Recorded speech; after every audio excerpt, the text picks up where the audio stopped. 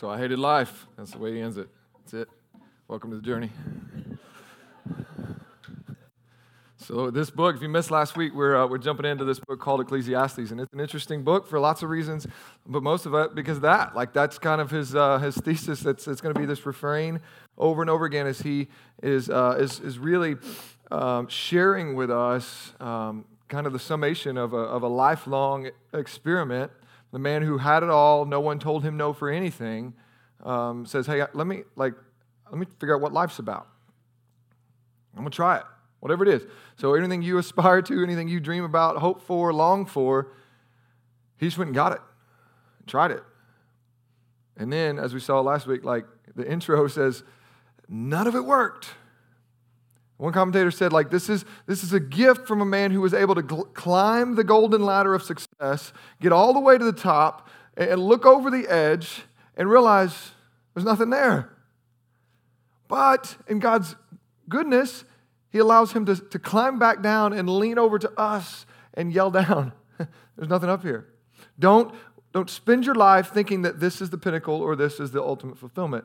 Rather, let me tell you what life's about. And so he ends it, like, spoiler alert, we're not trying to trick you, and he ends it by saying what life's about is fearing God, doing what He says. Like, that's what you get. That's what life boils down to. But most of us aren't content with just hearing that once. It's like, yeah, I mean, I know it's about God, but like this stuff, like I need this, or I'd really like to try that, right? Like there's that country song that says money can't buy happiness, but it can buy you a boat, right? You're like, we're all kind of like that. We're like, I mean, I know, but I mean, I like to try, like I know that person who has everything is still ultimately really unhappy. I've seen the celebrity after celebrity like go off the cliff of crazy. Clearly it didn't work for them, but I'd like to try, right? Like that's kind of our heart posture. And so he knows that just this blanket statement of, hey, life's like without God, life doesn't make any sense. Without God, life won't be fulfilling. He knows that's not good enough. So he's actually going to walk us through each thing. So that's what the rest of Ecclesiastes is. Last week was kind of an intro. Hey, everything under the sun is vanity. It's fleeting. It's like a vapor. It's like chasing after the wind. It seems to have substance, but when you try to grab it, it just goes right between your fingers. And so that was his intro. Now he's going to walk us through each particular thing, sort of like saying, okay, hey, you think that path will lead you to success? That path will make you fulfilled? Let's just go. Let's go take a look. Oh, you want that one? I went there too. Let's go take a look. And he just walks us by the hand down these paths. And so he's going to do wisdom. He's going to do pleasure. He's going to do education. He's going to do, relationships. He's going to do it all. Money. Like, he's going to try it all. Property. Like, building an empire. Like, all of it. Oh, you think that? Let me just show you. And so the first stop along the way is wisdom. Wisdom. That's what we're going to look at today. And it's an interesting first stop because most of us don't just long for wisdom, do we? Like, we long for pleasure. We long for comfort. We long for approval, but most of us don't just long for wisdom. What leads us to want wisdom is those other things, actually, right? We actually want more money, we want more pleasure, we want more comfort, we want more time. So we look to wisdom to get more of those things, right? So it's this sort of indirect search. We want more out of life, so let me follow those who are wise to try to get more. But wisdom seems to be more of a means than it is an end. But that's the first place he goes. And he's uniquely suited for this because, as we briefly mentioned last week, he was gifted by God this incredible gift of wisdom. And so we see that he says, listen, I was king, verse 12, I, the preacher, the one who's speaking. We said last week there's a preacher and then there's kind of an author or a narrator. He says, I, the preacher, the one who's sharing this knowledge, have been king over Israel in Jerusalem. That is Solomon's position, and I think that's where he's speaking from first. We're going to see that I think he's going to look at wisdom. My interpretation of this, the way we're going to look at it today, not all commentators agree, but my thought is that initially he's going to look at wisdom from a corporate standpoint, from a national standpoint. He's the king. He's going to look at, let me try to fix this country that I'm running. And then he's going to shift later to just, okay, that didn't work, spoiler alert, but so let me just try to just live wisely myself. Maybe it's not about the country, but maybe I just try to live wisely for me, and maybe that will lead to it. And so he's going to look at it from both those perspectives. But when he comes as the king over Israel, he says, I applied my heart to seek and to search out by wisdom all that is done under heaven. It's an unhappy business that God has given to the children of man to be busy with. Okay, so again, Solomon says, okay, I'm king. Let me try to run this place well. We try to run this place well. And he is uniquely positioned to do what he said and seek and search out by wisdom. God gave him a discerning heart. I want to take you back, this is important for the story, to the moment when Solomon was made king and had this incredible encounter with God. It's from 1 Kings 3. You can flip there if you want, or I'll have it on the screen. I want to read this short story. This is about Solomon as a young man taking his father's throne. His father was King David, whom you're likely familiar with. We introed a little bit last week. But it says this, at Gibeon, the Lord appeared to Solomon in a dream by night, and God said, ask, what should I give you? Okay? He says, what do you want? Like, what is, like, you're about to be king of my people. What do you want? What can I give you? And Solomon said, man, you've shown great and steadfast love to your servant David, my father, because he walked before you in faithfulness and in righteousness and in uprightness of heart toward you. And you have kept for him this great and steadfast love, and have given him a son to sit on his throne this day. And now, O Lord my God, you've made your servant king in place of David my father. So there's a lot of humility in this, right? He says, although I am but a little child, I don't know how to go out or come in. He's like, listen, I'm just a spoiled young dude. Like, I don't know. I haven't lived much life yet. And your servant is in the midst of your people whom you have chosen, a great people, too many to be numbered or counted for multitude. He says, I don't even know what I'm doing, and you've given me like control over this vast kingdom that we can't even count. So therefore, give your servant an understanding mind to govern your people. So he's asked for wisdom, that I may discern between good and evil. For who is able to govern this, your great people? So he's saying, I clearly don't know what I'm doing. I'm going to need wisdom. Would you grant me that? Like, that's what I'm going to need. As I look at this task you laid out before me, Lord, I need wisdom. Well, it pleased the Lord that Solomon had asked this. And God said to him, because you've asked this, and you haven't asked for yourself to have long life or riches or the life of your enemies, but you've asked for yourself an understanding to discern what is right, behold, I now do according to your word. So because you asked for wisdom, you didn't ask for a long life or your enemies' heads on a platter or, riches, I'm going to give you what you asked for. And I'm going to give you such a wise and discerning mind that none like you has been before and none like you shall arise after. I give you also what you have not asked, both riches and honor, so that no other king shall compare with you all your days. And if you walk in my ways, God says, okay, you're going to get wisdom. And because you asked that and not these other things, I'm going to give you those other things too. And it's going to be so much so. And remember, the Lord had said, I'm going to set you apart as my people. Way back in Exodus that we started this morning, our call to worship, we've sang about him bringing his people out. Way back then, he said, listen, I'm going to make you a people that are going to be like a city set on a hill. Right? I'm going to do a work with you as my people and me as your God so much that the rest of the world will take note that, this is the true God. Because God is moving, God is working in a way that clearly shows he's king.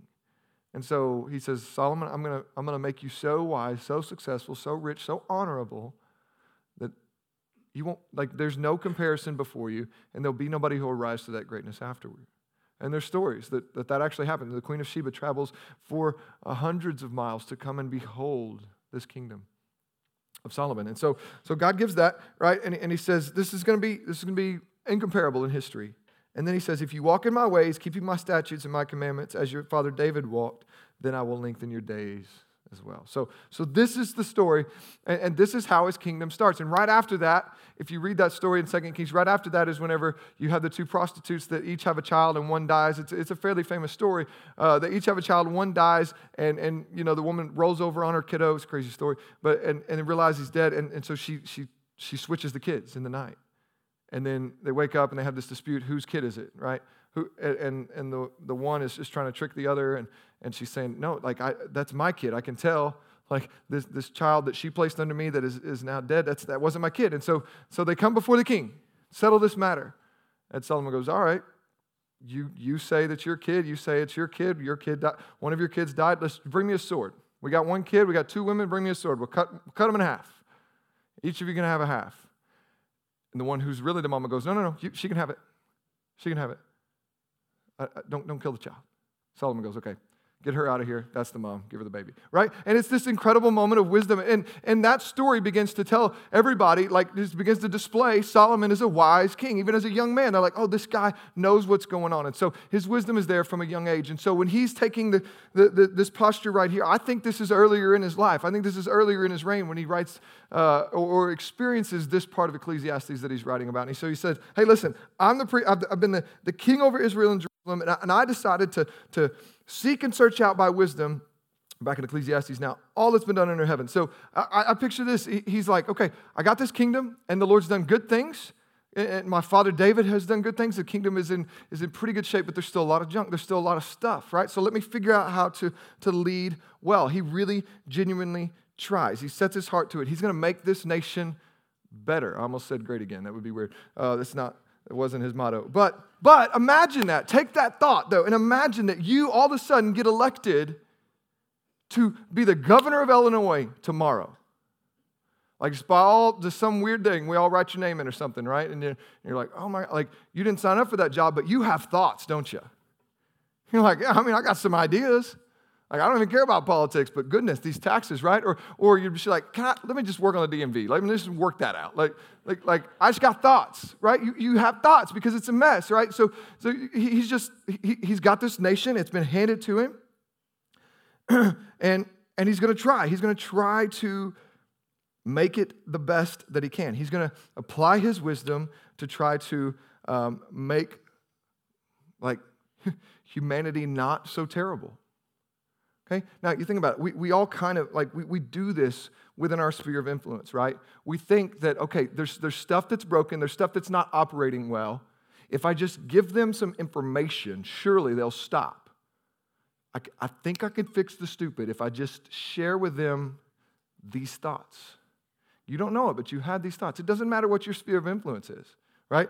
You take your home, right? Those of you who have kids, right? There's stuff that happens in your house, and you're like, don't you see this? This is making this terrible for everybody. Okay, so my house, it's hard to get kids to care about their room in general, right? It's just a mess all the time. So that's big and abstract. Clean your room. So let's just narrow it down even closer. For me, it's laundry. This is my thing. Okay, laundry. We have a big family.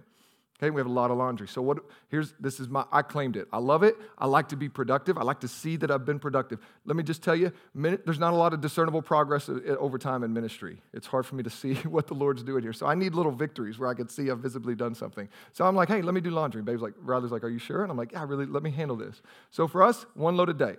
I got a routine. I start it in the morning, right? Start it and switch it. Start it when I go down to work out, in theory, when I do that, and then switch it, and then I'll bring it back up at the end of the day, and then we'll sort it out. And here, that's what happens. We do that every day. Everybody just has their yesterday outfit to put away. So I'll wash it, I'll dry it, and I'll sort it. Here you go, kids. You just have what you wore yesterday. Now I have little girls, so wearing one thing is evidently an unreasonable idea for them. They like to wear 4 or 5 things every day, but nonetheless. But, okay, so it seems to work. Let me just explain this to you, because they don't like when we hand them a whole pile of laundry. That's overwhelming. Right? Because a whole basket full of clothes is one thing, but when it's little people's clothes, it's so many. Right? Like I can fold a basket of towels in like 5 minutes, but all those little bitty clothes, it's terrible. Right? So they don't like when I hand them that. So I'm saying, if you'll take your dirty clothes and put them in this basket, Daddy will take them down and wash them and dry them, and then, and it's easy. It's just one outfit per day. It makes sense in my mind. It doesn't make sense in their mind, or they just don't care. Right? Because I go into their room and there's this pile of laundry. I'm like, are these dirty? Yeah. Why are they there? Because now I'm going to wash that and you're going to get a pile of stuff to put away. You don't want the pile of stuff to put away, do you? So if you take everything that you put it, spin out, right? I think if you just have this information, you won't do this anymore. You know it's true. It happens in your family all the time. This was true at Aldi. When I went to work there, I took over a store that had really bad perishable loss. Perishables, like your stuff that goes bad. You got produce, you got bread, and those are your biggest ones. And so they had really hard they had a hard time meeting those numbers. So I went looking and we'll figure out what's wrong. One of the things I realized, there was a lot, but one of the things I realized right off the bat is rotation is an issue. Those of you who've been in retail, you know you got like some places that say FIFO, first in, first out, right? You have to, whatever came in first, you need to sell that before the other stuff, right? It makes sense. And I think most of us are just thinking about it when we take the produce out of the fridge, out of the cooler in the back, and put it on the table, right? I don't want to put what I just took out of the back on top of what's already been on the table all day. That's a bad idea, just so you know. You need to rotate that stuff, right? It's been on the table all day. Let me lift that up. Let me put the new underneath, set that there, right? You're going to pick through it and find what you want anyway, but that's a whole other deal. We got to try. We don't want to bury the old stuff. It's going to go bad, okay? But it's not just that. What I realize is it's not just when you go on the table. It actually has to do back with the pallets in the back room. So here's what I would find. My people who actually were on shift managers were the ones usually doing produce. I would come in and I would be like, okay, that box of green peppers looks like I was off yesterday. And the day before, I left 2 boxes of green peppers right there. And the green peppers out there. So I'd pull up the video. Sure enough, what'd they do? Well, here's the deal. When a truck driver comes in, he doesn't care about your cooler organization. He's just dropping the new pallets right there. So you got to move the new pallet before you can get to the old pallet. So what's easier? Well, I'm just going to take the new pallet out and put those green peppers out. And then I would make them organize it, and they would set the new peppers on top of the old peppers, and I'm like, those peppers are going to go bad. I'm taking them out of your paycheck. Because even though they're in a cooler, y'all know it's still good. You ever find out you bought, you were going to cook something with butternut squash because you saw it on, Pinterest? And you realize your family doesn't want that, and so you never cook it, and then you find it in your drawer. It's been in your fridge, but it still went bad, right? It may have taken 6 weeks, still goes bad. So you got to rotate that stuff. So I'd be like, okay, explain it to them. This is how this operates. But when I was off work, if I wasn't there babysitting them, they still didn't do it.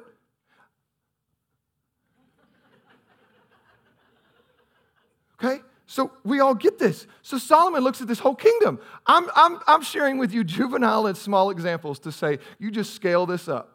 And this is what he's got, dealing with a whole nation of people. Okay? We want to talk about our politicians. We want to talk about our people.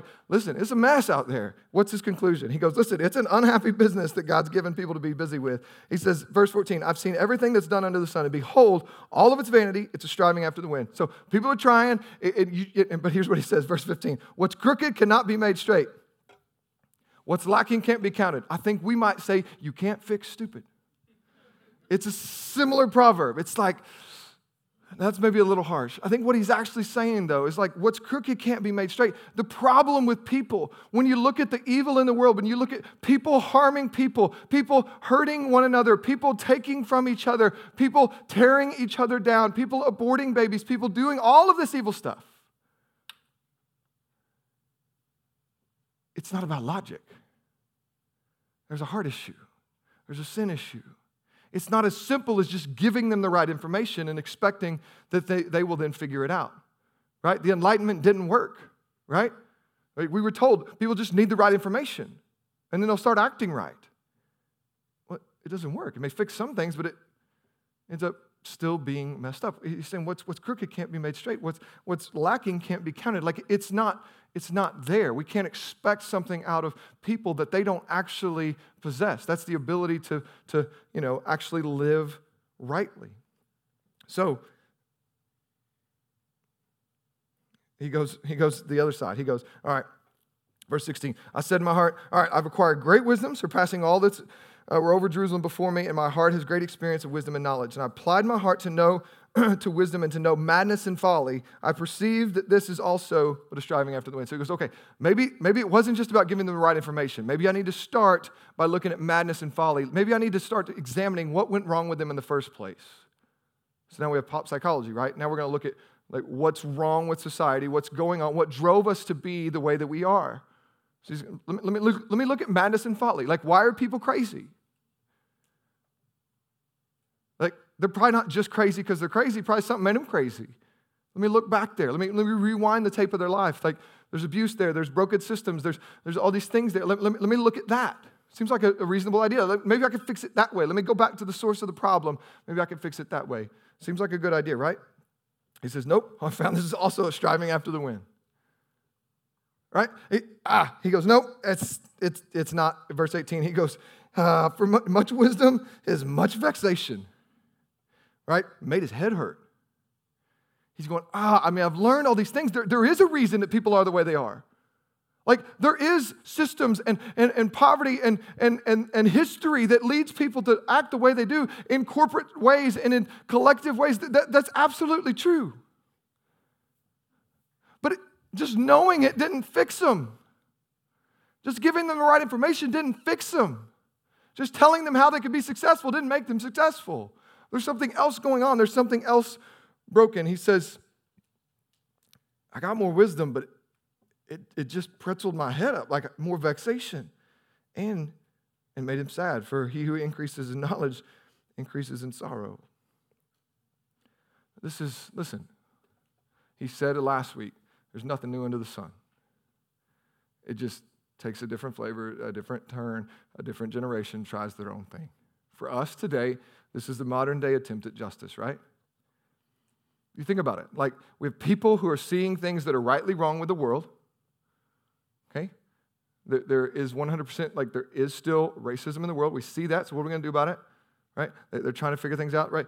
People see things that are rightly wrong in the world. They see these instances of some police treating people badly and ended up killing them, right? Some police, but okay, they're going to try to figure this out. Let me sort this out. So their logic takes them to go, you know what? We need to get rid of the police. Let's defund them. And the rest of us are going, that's a bad idea. You're going to regret that, right? And sure enough, what happens when crime comes and they're the victim? They need somebody to call, right? I don't know if you followed these little no police zones. It didn't go well for them. Why? Because there's no logic there. Like it might seem like it's going to, I don't know why she thinks she needs to be involved in my sermons. I got to turn her off. Siri just pops up all of a sudden. I didn't say her name. I don't know. But like that's an example, right? So, okay, we're going to defund the police, but then what happens whenever you're the victim? You wish they were there. Think about it this way. We have issues of sexuality. Sexuality is absolutely broken, and it's perverted, and there are a lot of people who are struggling. The amount of people who have been harmed and molested sexually is more than any of us want to acknowledge, right? The amount of confusion around sexuality is significant. So, people legitimately struggle for different reasons. So, wisdom, right? Or people's attempt at wisdom says, okay, well, let's just let people do what they want. Let's just take off all restrictions, right? Let's just no longer have an absolute. See, we thought the Enlightenment would fix this. Just get the right amount of information in front of people, right? But that didn't. So then we moved on to postmodernism, right? Where there's no real absolute truth. Everybody can just have their own truth. That seems reasonable. If I let you have your truth, you let me have my truth, there's no conflict there. We're good. We'll just get along, right? But, all right, we keep carrying that out. Now, what if your truth doesn't like my truth? What if your truth says that my truth is oppressive? Now you have a problem with my truth, and now I'm no longer allowed to have my truth. You see how you get a headache? This is Solomon. He's like, I tried this.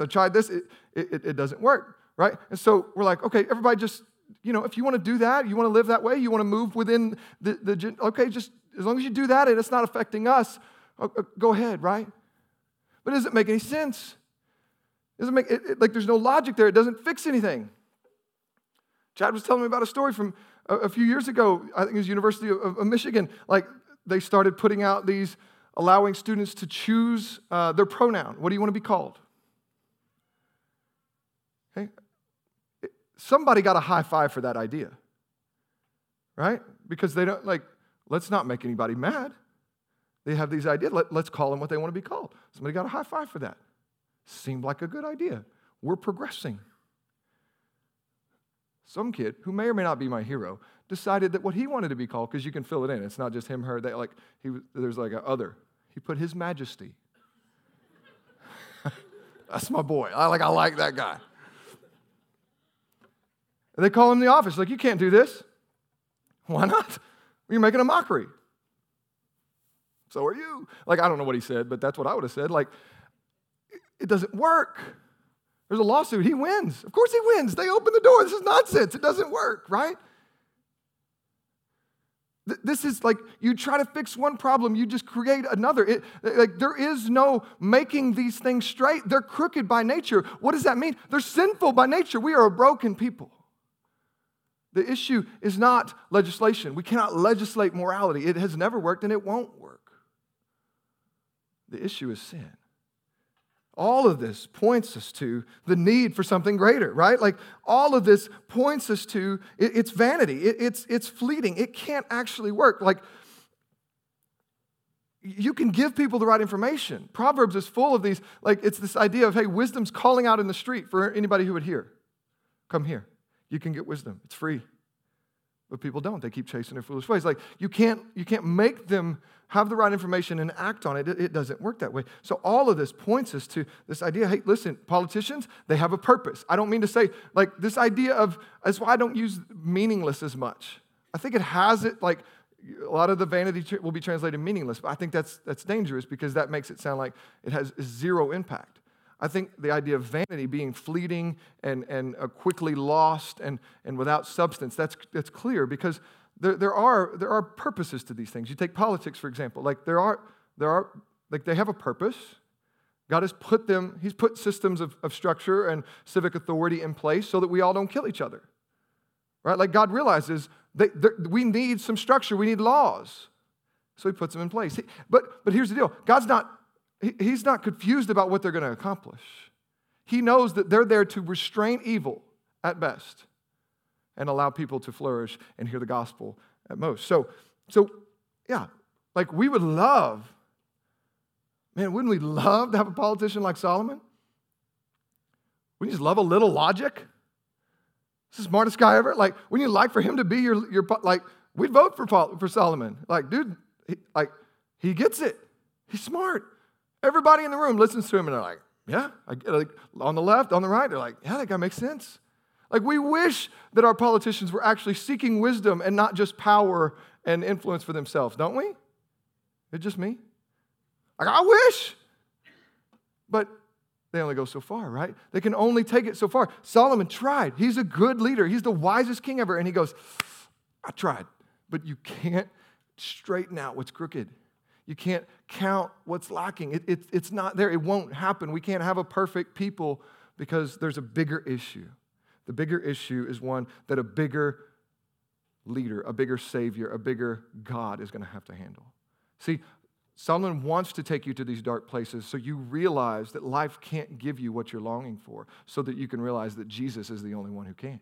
So he's taking us to this place, right? Something else is needed. A Messiah, right? Like he's reminding the people of Israel, don't put your trust in your own reason. Don't put your trust in your own ideas because they won't actually bring the change that you hope that they would bring. Every generation has thought, we looked at this last week, thought, man, we're going to figure it out. We got this. A generation comes, a generation goes, a generation comes, a generation goes. The reminder, the thing that Solomon wants us to see is, we need something that transcends this. We need someone who transcends this. We need someone who is beyond this world. So that's where Jesus comes in. He's put a plan in place. Jesus has a plan to bring reformation. He has a plan to bring redemption, but he hasn't put his plan doesn't involve politicians. It's not political. It's not material in nature. His money is on, guess what? Guess who? The church. Jesus has a plan to straighten out what's crooked. He's going to fix this world that's broken, that's so jacked up that gives Solomon a headache. Jesus goes, yeah, I get it, but I'm going to fix it.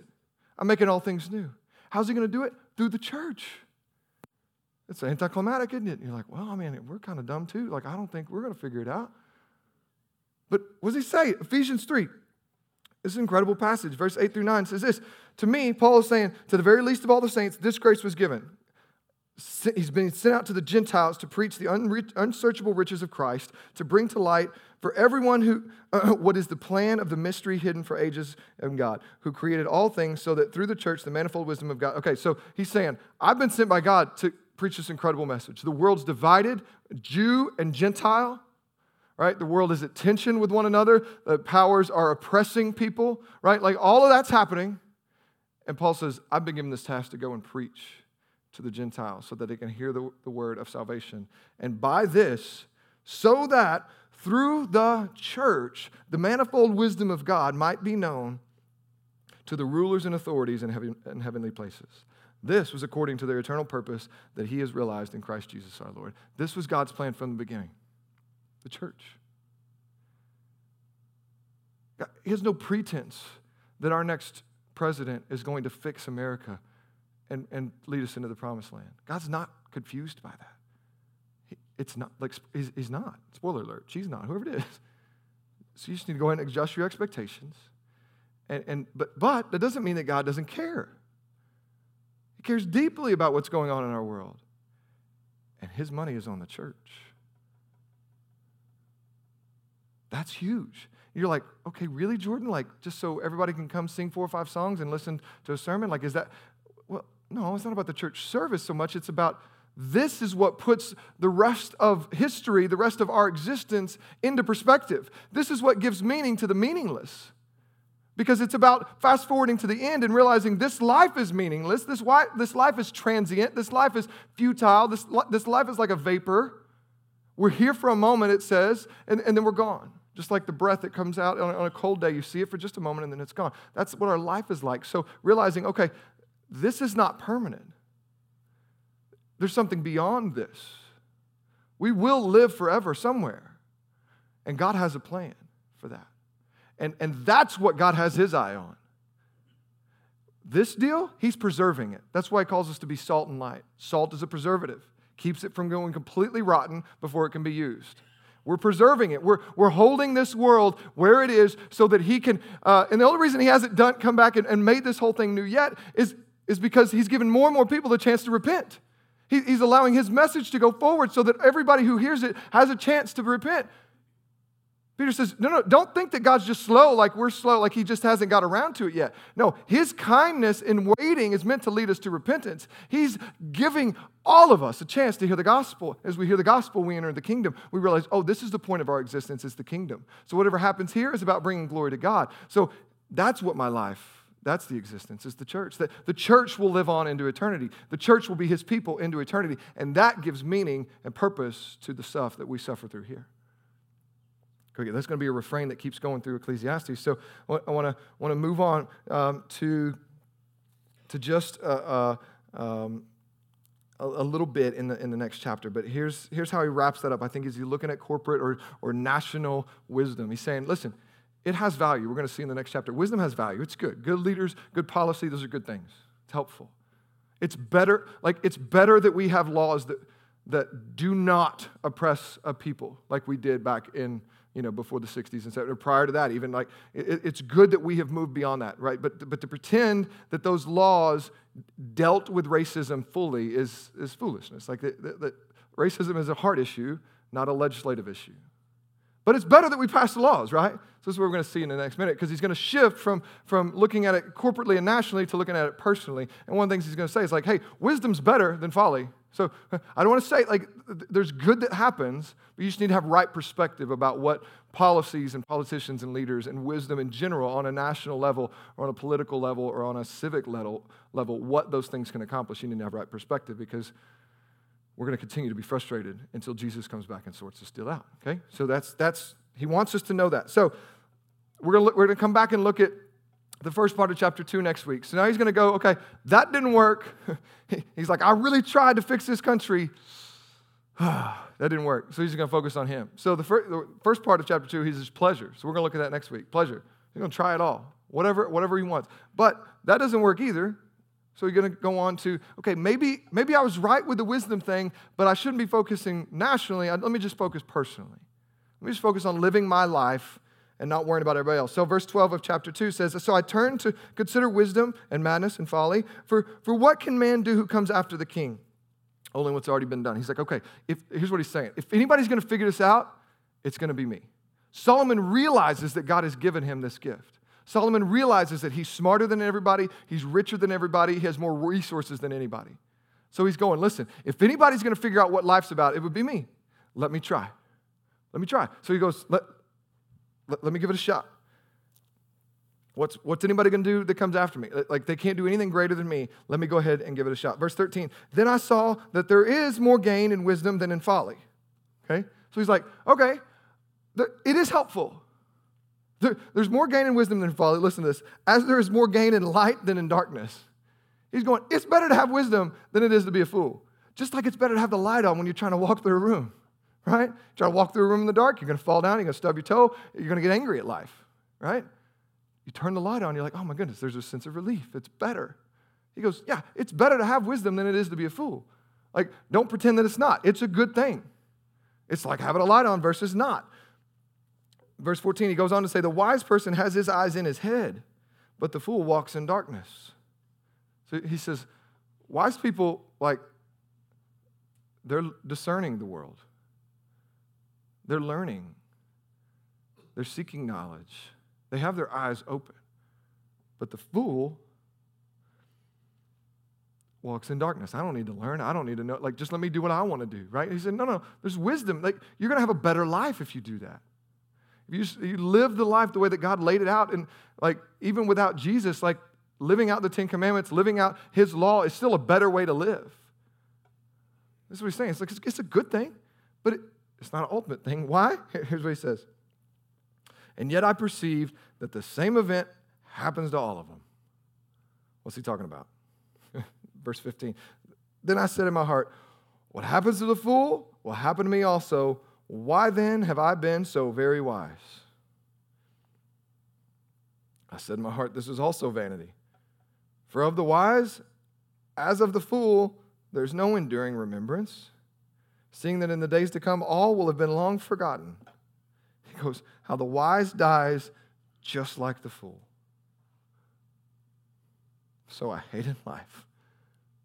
He goes, yeah, it was better. Like, if I'm just objectively evaluating, my life, he goes, it went way better when I lived by wisdom, when I did the right thing, when I lived with integrity, whenever I used, my brain to actually think about my decisions rather than just doing whatever I want. That went better for me. But you know what? I looked over and I realized that fool who's never thought about a decision a day in his life, that fool who just does whatever comes to his mind and pursues whatever, indulgence he decides to go after, at the end of it, we're at the same spot. He goes, so why did I try so hard to be good? This is him throwing his hands up. What's the point? What's the point? Well, I lived really wisely. I did all that I could. That joker was an idiot. And yet we both end up in the dirt. He's frustrated. He's going, what is this about? Like, remember, he's looking at life under the sun. The whole point last week was saying, yeah, there's another perspective. It's over the sun, right? This is personally now. We looked at corporately, we need a Messiah. Our world's greatest need is Jesus to come and save us. Personally now, you're not going to figure it out. It's not about just getting a little bit more knowledge. It's not about just learning the next new thing. It's not about just getting over the hump of this self-discipline or this amount of money or this amount of success. You'll never get there. You'll never arrive. That's the whole point of Ecclesiastes. And even when you do, you still end up, you can't take it with you. There's no remembrance. So he's saying, this is what's frustrating. So what he wants us to see is in order to learn how to live well, because that's actually the point of Ecclesiastes. It's teaching us how to live well while we're here. But in order to do that, we have to go ahead and fast forward and realize where we end up. And when we realize where we end up, it's all in the same place. That then helps us realize how to live. That informs us. We get to reverse engineer our life knowing that it's about eternity, that's what really matters, and not the present is only going to serve that purpose. And when we get that, then we can figure it out. So what do we do? What do we do? Okay, so Jesus is going to take us out of this world, so I don't need to try to be better while I'm in this world. Well, no, that doesn't make a lot of sense. I heard one writer commenting on this saying, if somebody handed you a nice, crisp, new $50 bill, it's brand new, very clear what it is, it's one bill. Does that mean you would go ahead and throw away the 51s you got wadded up in your pocket? Well, no, right? Those are still valuable too, right? The Bible has purposefully included wisdom literature. It's put that in there on purpose. There's a whole book of Proverbs. This book, Ecclesiastes, it's all about teaching you, hey, there's wisdom out there. You don't have to live like a fool. You don't have to figure it out on your own. There's people who've gone before you, and they've given you this wisdom. They're showing you how to walk. That's a good thing. So No, you can lean in. You should pursue wisdom. The Bible says you're a fool if you don't. The Lord is eager to teach you how to live a better life. Like, that's a good thing. But you got to have right the perspective. Because while it may make your life better, it doesn't mean it's going to make your life prosperous or immortal. And there's a tension there, because some of the Proverbs seem to say, do this and you will be prosperous. But then we've lived long and go, like, I did that, and this is where we get frustrated. He's saying it's still better. When we have the right perspective, we figure out eternity is what matters. That's what we spend our life for. Now we realize, it's okay if I want to go get the degree from this. I was talking to somebody this week. Like, I got my boy's got 2 colleges to pick from. One, like, in this field he's going to, gives him a lot better chance at getting a good job. And this other one, it's closer to home. It's different. Like, it might, but like, what should I do? Well, listen, there's wisdom in pursuing the one that's going to give you better opportunity. There's nothing wrong with that. But you have to have right perspective. If you think that opportunity and that amount of money is going to fulfill you, that's folly. But if you realize, I'm here to live for eternity. So if God's given me a gift and an aptitude for this field and given me an opportunity to influence more people with this, degree or to live my life in such a way that I can do more for the kingdom, there's wisdom in that. I told you before about my friend who was a dentist, but he didn't live in the wealth. What he did is he sent a whole bunch of money to missionaries his whole life. God put him here, sent him to dentistry school so that he could fund ministry. It's awesome. There's wisdom in that. So if you think it's going to fulfill you, Solomon's going, no, that's an empty well. But if you go, I can leverage that for the kingdom, now my life here, it's not just about the kingdom. I'll actually enjoy my life better because I have right perspective about what that degree, what that money, what that position can give me. And I'm not devastated when it's taken away from me. You understand? Like, that's the house on the rock situation versus the house in the sand. So you're not devastated when it doesn't happen because you've got your eternity figured out. You know what actually matters. So how do we do that? I gotta move quick, but Solomon says the wise walks around with eyes in their head. The fool walks around with their, in the darkness. They got their eyes closed. Look elsewhere. Proverbs 9 says this, that the fear of the Lord is the beginning of wisdom, and the knowledge of the Holy One is insight. So you want to be the one with eyes in your head instead of in the dark? Fear God. In contrast to that, it says in Psalm 14:1, the fool says in his heart, there's no God. So you want to be wise? Fear God. You want to be a fool? Ignore God. Like, that's really like boiling it all the way down. And that's what Solomon's doing, is boiling it all the way down for us. Don't expect this wisdom to make you something that it can't. You're still going to be mortal. And when you realize you got to deal with the death thing first, that's going to lead you to have humility and realize you have a need for a Savior. Okay, so one writer is commenting on this. He says, why does the wisdom of God, why does this wisdom literature jar us from the joy of life? Why is it so harsh with that? To the sober thought of death. Why is he taking us there? And to the silence. The answer is easy. He says, too easily to be, actually, it could be overlooked, especially by the successful church of the Western world, forgetting that life is not about being as comfortable as possible. We've forgotten how to die, and thus we've forgotten how to live. Realizing, life's not about being as comfortable as possible, actually teaches us, it keeps death in the forefront, teaches us how to live in the moment. 1 Corinthians 1, Paul says this, both to those who are called Jews and Greeks, Christ is the power of God and the wisdom of God. Colossians 2 says this, that their hearts may be encouraged, being knit together in love to reach all the riches of full assurance and understanding and the knowledge of God's mystery, which is Christ, in whom are hidden all the treasures and wisdom of knowledge. The ultimate pinnacle of wisdom is Jesus Christ himself, and he's gifted to us by God. So seek wisdom. You should. But have appropriate expectations about it. Utilize it for his glory, for your good, but have appropriate expectations about what it can give you. So the gospel redeems wisdom because it gives us perspective. You can use it to make a better life, but know that the life is still broken and it could still be taken from you. So you're not devastated when that happens.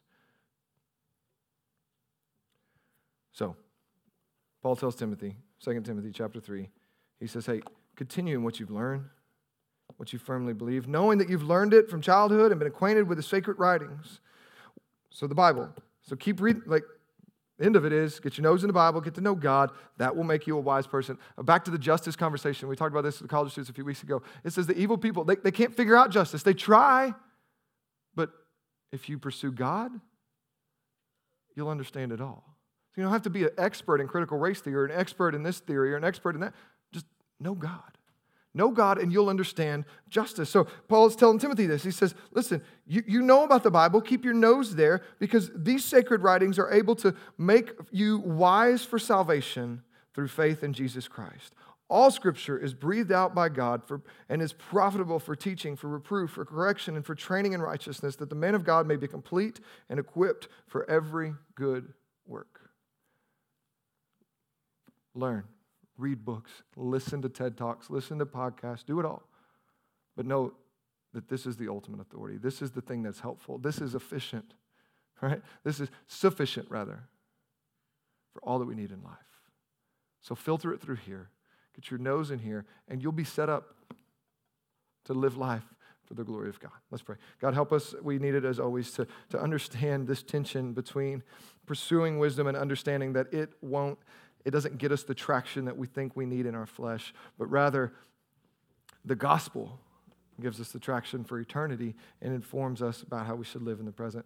This is confusing, Lord. Take my ramblings and even this hard book of your Scripture and help us to see Jesus in it, because that's the ultimate point of all your word, is to point us to Jesus. And so I pray today that people would see Jesus in this space, in this room, as we sing a final song, that you would stir our hearts toward Jesus. It's in your name we pray. Amen.